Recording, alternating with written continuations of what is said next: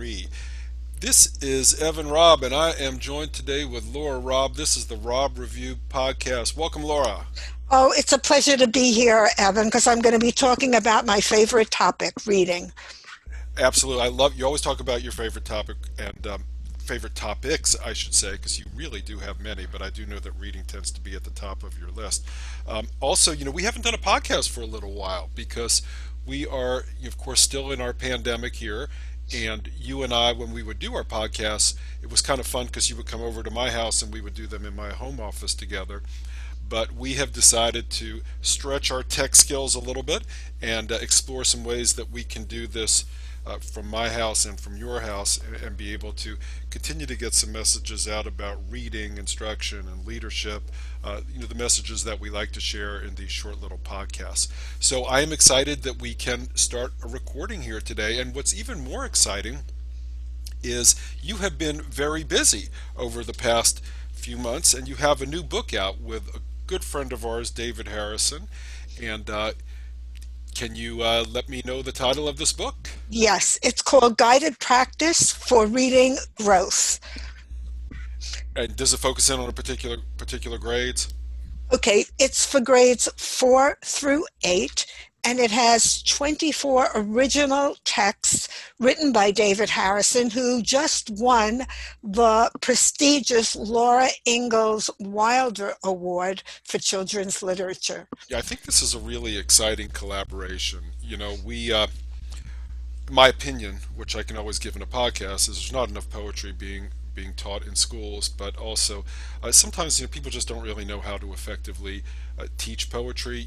I can recall some examples of when a teacher was supposedly teaching me poetry. This is back to my glorious middle school days when I've been very frank that I never read a book, but we would also get these tests on poetry, and we would have to memorize a poem, and every time you missed a word, you would lose 5 points. And so everyone had to learn the same poem, and everyone had to stand in front of the class and recite the poem and lose points for each time that they missed a word. And that would take about 3 classes. So it was really good time consumer for a teacher who didn't want to do too much other than knock off points for each time a student missed a word in the poem. But I digress. That is not the topic of this podcast today. Really, I want to dig a little bit into this book that you and David have written. I am a middle school principal, so I'm very interested in strategic, intentional instruction in language arts classrooms. I'm also interested in getting materials for my teachers that they can take action on, something that gives them ideas that they can do immediately on a Monday morning. So I have a couple questions for you, and I want to just ask them if you don't mind.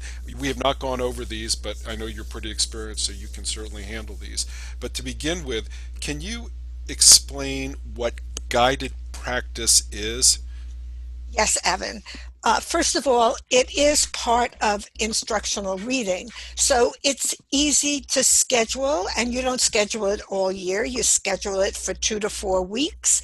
And it has two main purposes. If during mini lessons you're unsure whether your students absorbed or understood what you were modeling, you can put together a guided practice lesson that uses a short text and will give you more information about where students are so you can make instructional decisions.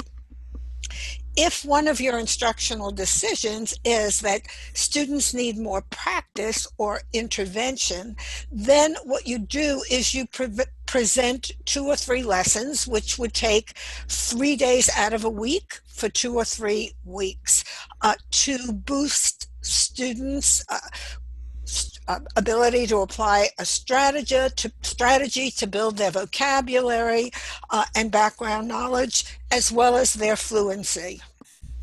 Thanks a lot. And I think sometimes I don't hear the word guided practice used so much. I hear guided reading, and I think sometimes people can assume that those two words are interchangeable. Uh, but you've certainly added some clarity to that. Yeah, it's not guided reading, but the teacher is there um, to guide the students through the lesson. But it is different from guided reading, and because it doesn't happen all the time. So let me ask you, so how does guided practice help students in a language arts classroom? Well, every guided practice lesson builds fluency because the teacher reads the text aloud and the students follow silently, so they become familiar with it. Then, as you go through the lesson, they will choral read together, or if it's a poem, they might share reading stanzas with each other through the 3 or 4 days that the lessons take.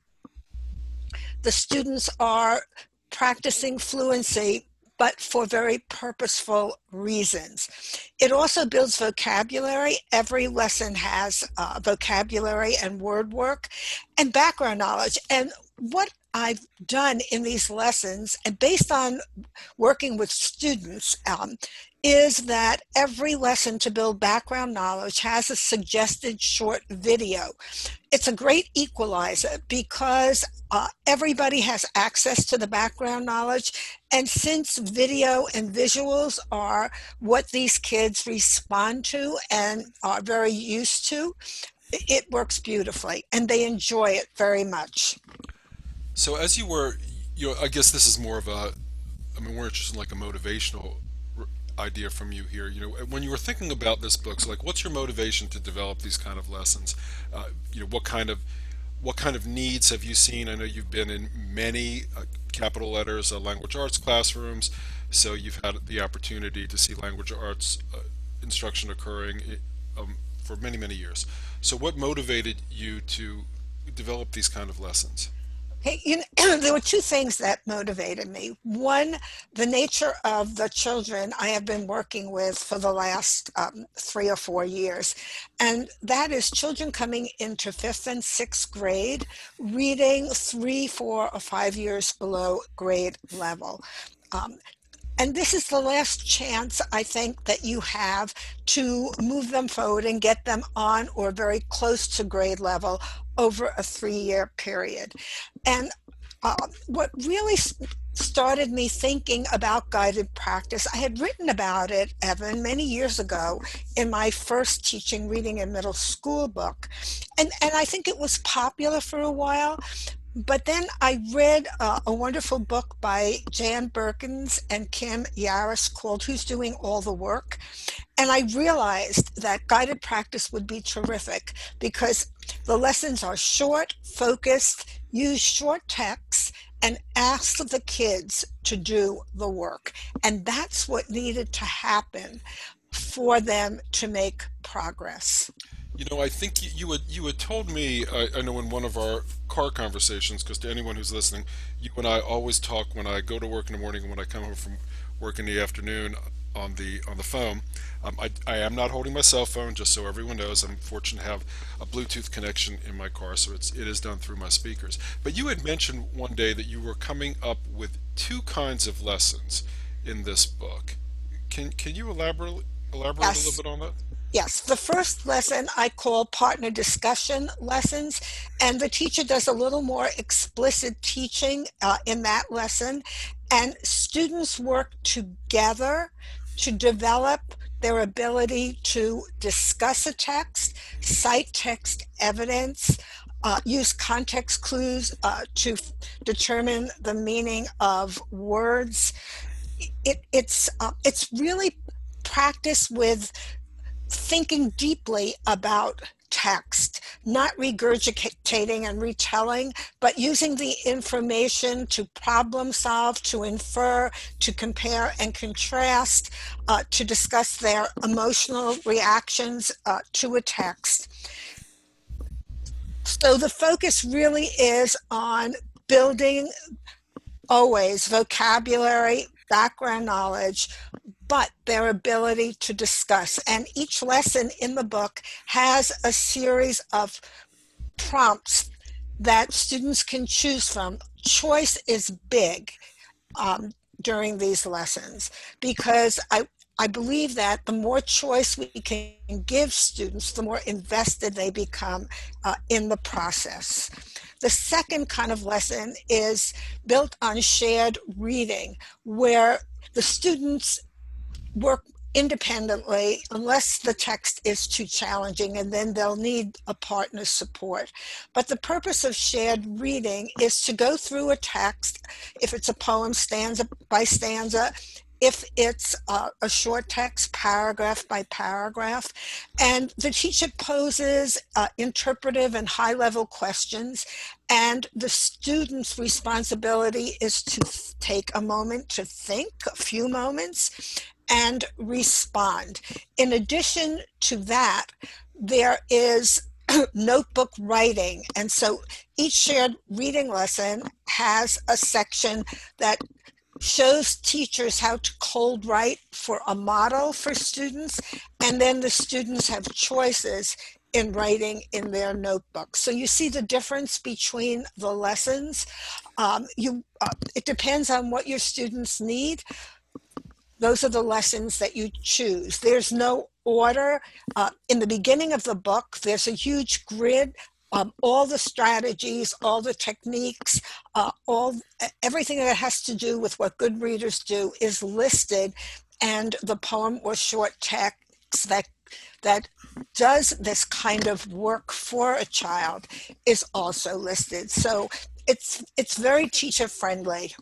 Yeah, it's really interesting. And I like the concept. I mean, I love the concept of choice. Certainly that's an important element to have in a language arts classroom. I also like the idea of empowering students, but it sounds to me like you have some interesting kind of duality here. That this book will give teachers choice also, and can empower them to use this in a way that works for them and that makes sense for them. One of the things that many many teachers struggle with, and many administrators struggle with, what I'm going to say too, when they are trying to get people to think differently about instruction or potentially how time is used in their class. And it has to do with, how do you find time during a week to do this? Maybe something needs to go, and that's certainly something that you and I have talked about in podcasts before. But if this is going to be a part of a language arts program, language arts class, guided practice, how much time would need to be put in? Kind of walk me through a week about how much time this would take within a classroom. Okay, well, the first thing the teacher has to decide is, does the whole class need this lesson? Because they all didn't get the mini lesson. And then the teacher will find out uh, whether everybody needs extra support, or the teacher might know only a small group needs this extra practice. So the kids who are not in the extra practice should do independent reading, because you and I know, Evan, the power of that. Okay, lessons take from 15 to a max of 30 minutes. And I recommend you set aside 3 consecutive days in a week so that you can complete an entire guided practice lesson, be it shared reading or partner discussion. So you can see that this is not something that goes on every day, all year long. So for diagnostics, you would need 1 week in order to use it as an intervention to support and boost students' reading expertise. Then you might have 2 to 4 consecutive weeks, and then you'll stop and go back to instructional reading. So if your instructional reading time is 30 minutes, then probably out of 3 days, one of those days you'll be using the entire time. The other days, only part of the time. So it comes out of your instructional reading block. And it is very important for these children. First of all, the kids I was working with were having trouble reading long texts. The books that they started reading were like 48 pages. That was a stretch. And then I would get them to 64 pages. But the guided practice lessons started building their stamina and their self confidence when they realized they could discuss, they could cite text evidence, they could figure out a word quickly using context clues. So there's a real trade off, and I think a big benefit to all of this. That's really interesting. I really appreciate you kind of helping me understand, and people that are listening, how this can actually fit into a language arts classroom. And really sounds like some really exciting information in this book. I know this book is getting ready to come out, so we're kind of sharing some information about this book, which of course I have the ability to do because I know the author, and be able to get some information out about guided practice and how that can become part of a language arts classroom. So this book will be available on Amazon. I think it actually is now, if for pre-order. Am I correct about that? Yes, pre-order, and then it goes to the warehouse September 22nd, and then the books will start going out. Um, but there's one more thing I'd like to say, Evan, that I did a lot of surveys with students about topics they were interested in. And then I took their interests and looked in general at the kinds of things that kids are studying in history and in science and in language arts. And David and I had many conversations until we figured out the kinds of topics he was going to write about. The one thing that I think is really important is a lot of these topics students are interested in, but they don't have a lot of background knowledge to read the work independently. And what we're doing is we're building that background knowledge and broadening their ability to deal with a variety of texts in different subjects. Yeah, that's great. Very well said. Well, listen, this will be bringing to a close our Rob Review podcast. I really appreciate the opportunity always to have a conversation with you, and I am very proud because I know that this is just going to be a fantastic book. This project, of course, that you did with our good friend David L. Harrison, and encourage people to check out that book. As I always like to share, if you are interested in following Laura on Twitter, she is at LRob Teacher. She's very active on Twitter. I'm Evan Robb, and I am available at eRob Principal if you want to follow me on Twitter also. Laura, thanks for spending some time as we wrap up the Rob Review podcast.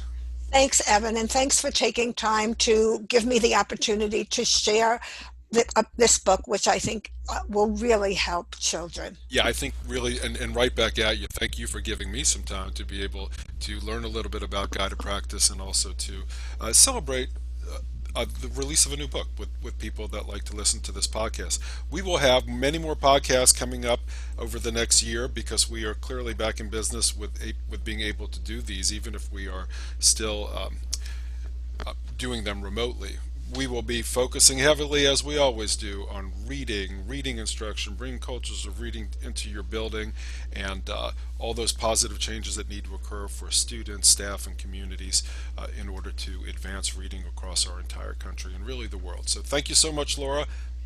It's a pleasure, Evan. Thank you for doing this. Absolutely. This brings to a close the Rob Review podcast.